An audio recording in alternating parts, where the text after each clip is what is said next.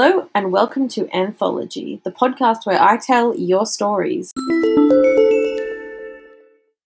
My name is Lucy, and on this episode we have an excerpt from Cynthia Terrellist. Cynthia is a project officer by day and a writer by night. She's a contemporary romance writer who likes to share a little bit of history, some Australian scenery, and a whole lot of love. Cynthia does not shy away from difficult topics as she feels that they should not be ignored. She lives in Queensland, Australia, where the sun shines at least 283 days per year. Well, that's very specific, Cynthia. We're hearing an excerpt today, as I mentioned, from The Cat's Out of the Bag by Cynthia Terrellist. And this is Chapter 1, Evie. I don't know how I always got roped into training the new volunteers. Maybe they thought because I was friendly and laughed a lot, I would enjoy it. But I would rather have peace and quiet while I volunteered on Saturday morning at the cat shelters. Sometimes I preferred the company of animals to that of humans. I didn't have to hide who I was with them. I never said no, though. Hopefully this person would last longer than the average 2 weeks. As Marjorie walked the new volunteer towards me, I considered him. He looked like he was in his mid-20s, like me. The first thing I noticed was he could follow instructions. Even though it was hot outside, he managed to wear enclosed shoes. Usually, new volunteers turned up in thongs, which meant they couldn't do any work. They could only watch me instead. Stopping, they turned towards a cage as Marjorie explained something to him, allowing me to study him closer. Extending from those work boots were well-tanned, muscular legs, which led up to a nice butt covered in khaki work shorts. I may have been happily single for 2 years and not on the hunt for a man, but that didn't mean I couldn't look and admire. Seeing he was here on the weekend, it meant he wanted to be here. Some volunteers who attended during the week were only here to fulfill their community service requirements. They continued towards me. Evie, this is Jesse. He's visiting from America and thought he would fill in some time volunteering. Jesse held out his hand and smiled. I shook it firmly as he said, "Nice to meet you, Evie." "Thanks, you too," I replied, trying not to get lost in his blue eyes, which were accentuated by his grey t-shirt. "I'll leave you in Evie's capable hands," Marjorie said before walking away. "It's pretty straightforward. We follow the same routine every day," I said as I entered one of the cat enclosures. I took him through the feeding and cleaning routine. He worked beside me and followed every instruction to the letter. It was like he had a photographic memory. "How long have you been in Australia?" 3 weeks. "Just in Melbourne?" I asked as we started to fill the dry food bowls in the 4 enclosures at the end of the building. Yeah, it looked like a good place to start. It was voted the world's most livable city for 7 years in a row. Wow, I didn't know that. And it has a low population density, which beats living in LA. 3,858 people per square mile compared to 7,544. Sounds like you did your research. He raised his head and looked at me before nodding. "How long are you staying?" "I haven't decided yet. Maybe a few months?" I tried to imagine being able to stay wherever I wanted for however long I wanted. It would never be possible. What sort of job would allow that? He asked the next question so quickly I felt like he was trying to deflect the conversation away from himself. "How long have you volunteered here for?" "Nearly 2 years. You must enjoy it." "I do. It's relaxing. The people are nice. We are like a little family. And I enjoy spending time with the cats." He watched me while I spoke, nodding when I'd finished. "See the old ginger cat over there? His name is Mike. He arrived a year after I started." "He's been here a year?" Jessie asked, sounding surprised. "Yes, we are a no-kill shelter. We keep them until they find a home." "Why doesn't anyone want him?" "He has a lot of things going against him, poor boy. His age, for starters. He's 13 now. People are scared to adopt older animals. All they think about is sickness, cost, and death. But older animals give a lot of love. They are chill and less likely to destroy things, unlike kittens." "How long do cats live for?" "Usually 12 to 18 years. So he has a good few years left." "Yeah. Unfortunately, he doesn't do himself any favors. When people come to meet cats, he doesn't interact with them. He's partially deaf, so has trouble hearing them call his name. He sits and watches while other cats introduce themselves. By the time he's ready to say hello, the people have moved on. We try to tell them to be patient, but they're more interested in friendly cats." "That's sad," Jessie said, looking at Mike. "It is, but at least he is safe here, and we love him." I sent an affectionate smile Mike's way.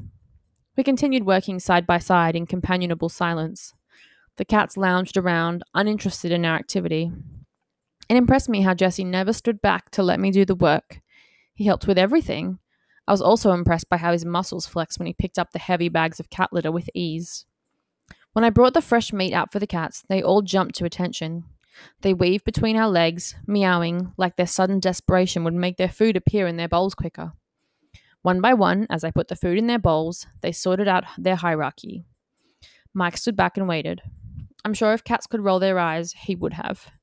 He knew the food would come, and it didn't matter if he was first or last. He wasn't needy. When we finished our enclosures, I gave Jessie a smile. Thanks for your help. It's easier with the two of us. Are you ready for the fun part? Fun part? Yeah, where we interact with the cats. Do you want to join me? Sure. There's some toys in that basket.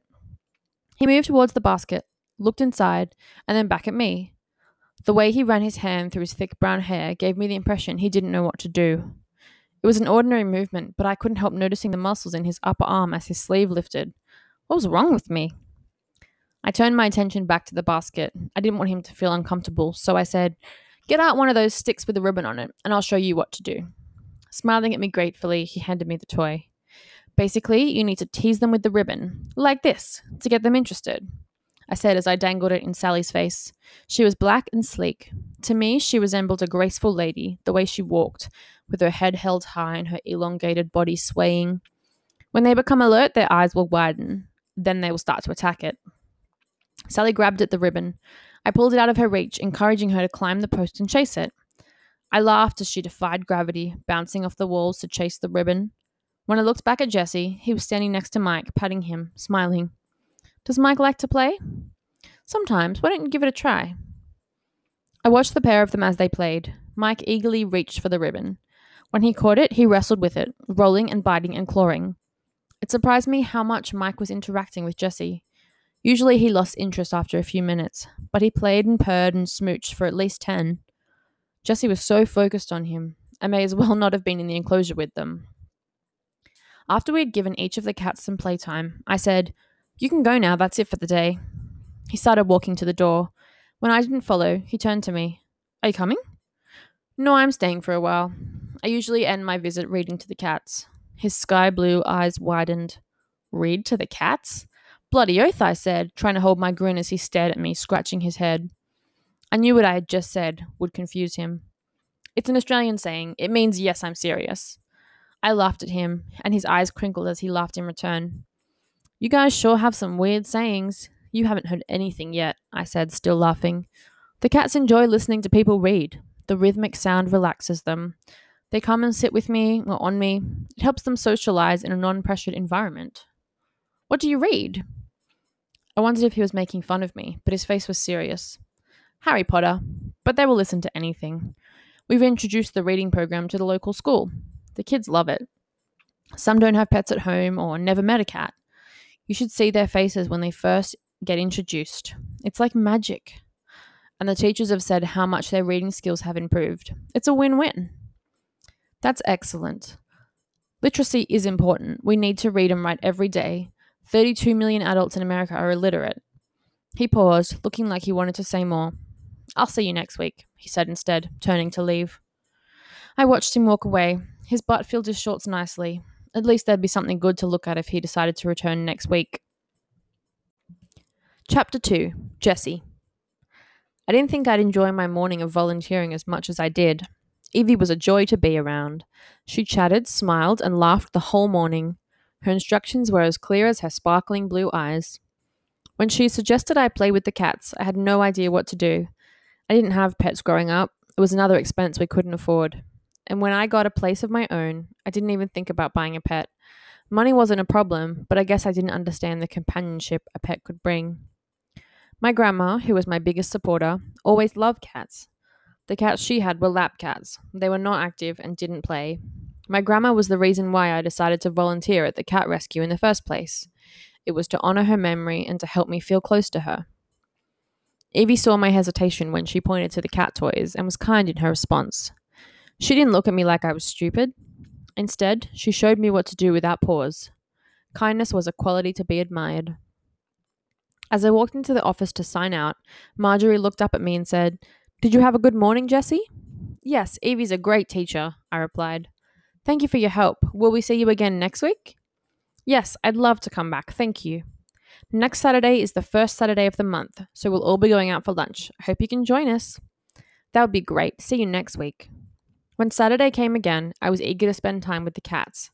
I met Evie inside the enclosure. I greeted each cat by name, giving them a quick pat on their favourite spots before getting to work. Tilting her head, Evie watched me. Her blue eyes, vibrant against her olive skin, regarded me as I started cleaning the litter trays, exactly as she had taught me. You have a good memory, she said as she started working beside me, tossing her brown ponytail over her shoulder. She was perceptive. No one had picked up on my memory that quickly before. It's one of my many talents, I replied casually. I didn't want to elaborate. Did you hear that a literacy foundation gave the cat shelter $100,000 to build a reading nook? She asked, her voice animated. Yeah, Marjorie told me when I came in. I didn't need Marjorie to tell me, though. Seeing it was my foundation who donated it. It's great. More kids will be able to join the program, and they'll be able to read in comfort with nice soft couches or beanbags and a climate-controlled environment. My gosh, imagine how much extra contact the cats will have. Everyone's a winner. Her eyes were wide and her smile beamed with excitement. I couldn't help smiling in return. What did you do this week? Did you check out some sights? Evie asked in her cheerful tone. I went to the National Gallery. It was fascinating. Did you know they have over 75,000 pieces of art and you can download copies of over half of them for free? I didn't know that. It sure would be a good way to decorate your walls. Did you see any Hans Hayson paintings? I love his use of soft light. Yes, and they had some paintings from Nora, his daughter too. It was a special exhibition. What was her art like? Impressive. Her use of colour was stronger than her father's. She was the first woman to win the Archibald Prize, and the first Australian woman to be appointed as an official war artist. Her assignment was to show the women's war effort. Evie's eyes were wide. I didn't even know she existed. You wouldn't believe what one of the headlines was when she won the Archibald. Evie stopped working and turned towards me. What? Girl painter who won an art prize is also a good cook. Evie's jaw clenched. You're shitting me. Nope. They couldn't help but make an irrelevant comment about her gender rather than her artistic skills. Evie's face was still hard. And still, to this day, it feels like perceptions and beliefs have not changed much. They should teach these things in school. Even back then, she was a revolutionary in saying things like, there was no reason whatsoever why women should not be as good as painters as men. A woman after my own heart, Evie declared. There is no reason women can't do anything as good as men. She bent back down, sneaking a sideways glance at me as we changed task. I felt like she was checking if I was still following her instructions from last week, but she didn't comment. What did you do this week? I asked her. Worked mostly. I have a dog walking business. That explained her tone, legs, and tan. That's cool. How does that work? I have an app I use for client bookings and to create schedules for the walkers. I've tried to optimize over time. Traveling time used to have a big effort on how many dogs we could walk. Most of our work is in apartment buildings now. I can usually get a full day's work out of 1 or 2 buildings. It reduces travel time and increases profit. I nodded. It was a smart way to run a business. A lot of time-poor white-collar workers could opt in. The statistics on pets living in apartments was interesting. I learned about them while deciding to stay during my Australian visit. I wasn't looking at pets in particular, but wanted to know about the density of living in the major cities, which then drew the facts and figures out for pets. I knew there were over 279,000 apartments in Victoria. At 94%, 262,000 of those were in the city. On average, 38% of households own dogs. The percentage would likely be lower for apartments. Working with a conservative estimate of 10%, you could be looking at 26,000 dogs. That's a lot of dogs needing walks. My mind worked fast. The pause in conversation was short. That's a smart business. There must be at least 26,000 dogs in the dog walking pool in Melbourne alone. You must be busy. She regarded me again with those thoughtful eyes. I'm turning away clients all the time. I could expand, but I don't like to complicate things. Like many Australians I'd met so far, she was easygoing and adverse to adding stress to her life. I liked their way of thinking.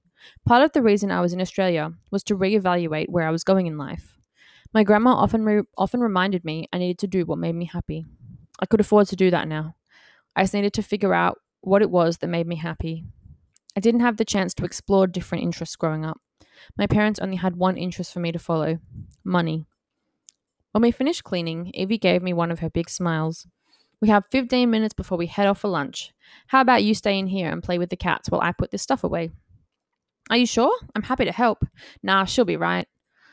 Another one of those quirky Australian sayings was the she was referring to herself.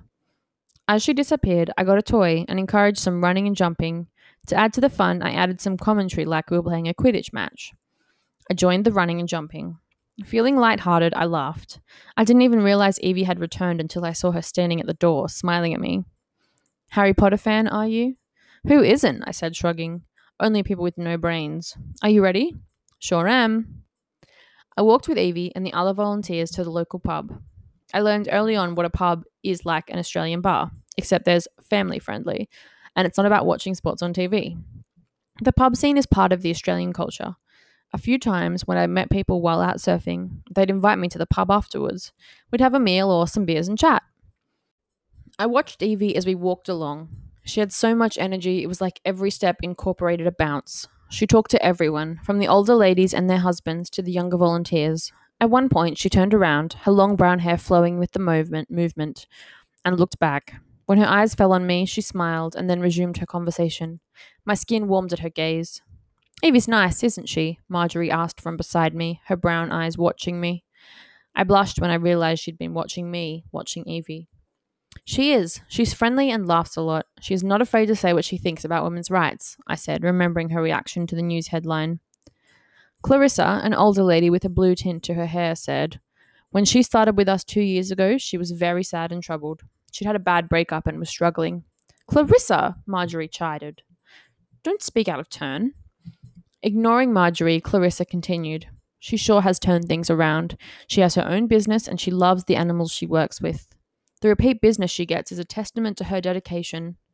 Lowering her voice, she added, she is so independent and happy knowing her life is complete without a man, but it would be nice to see her with one.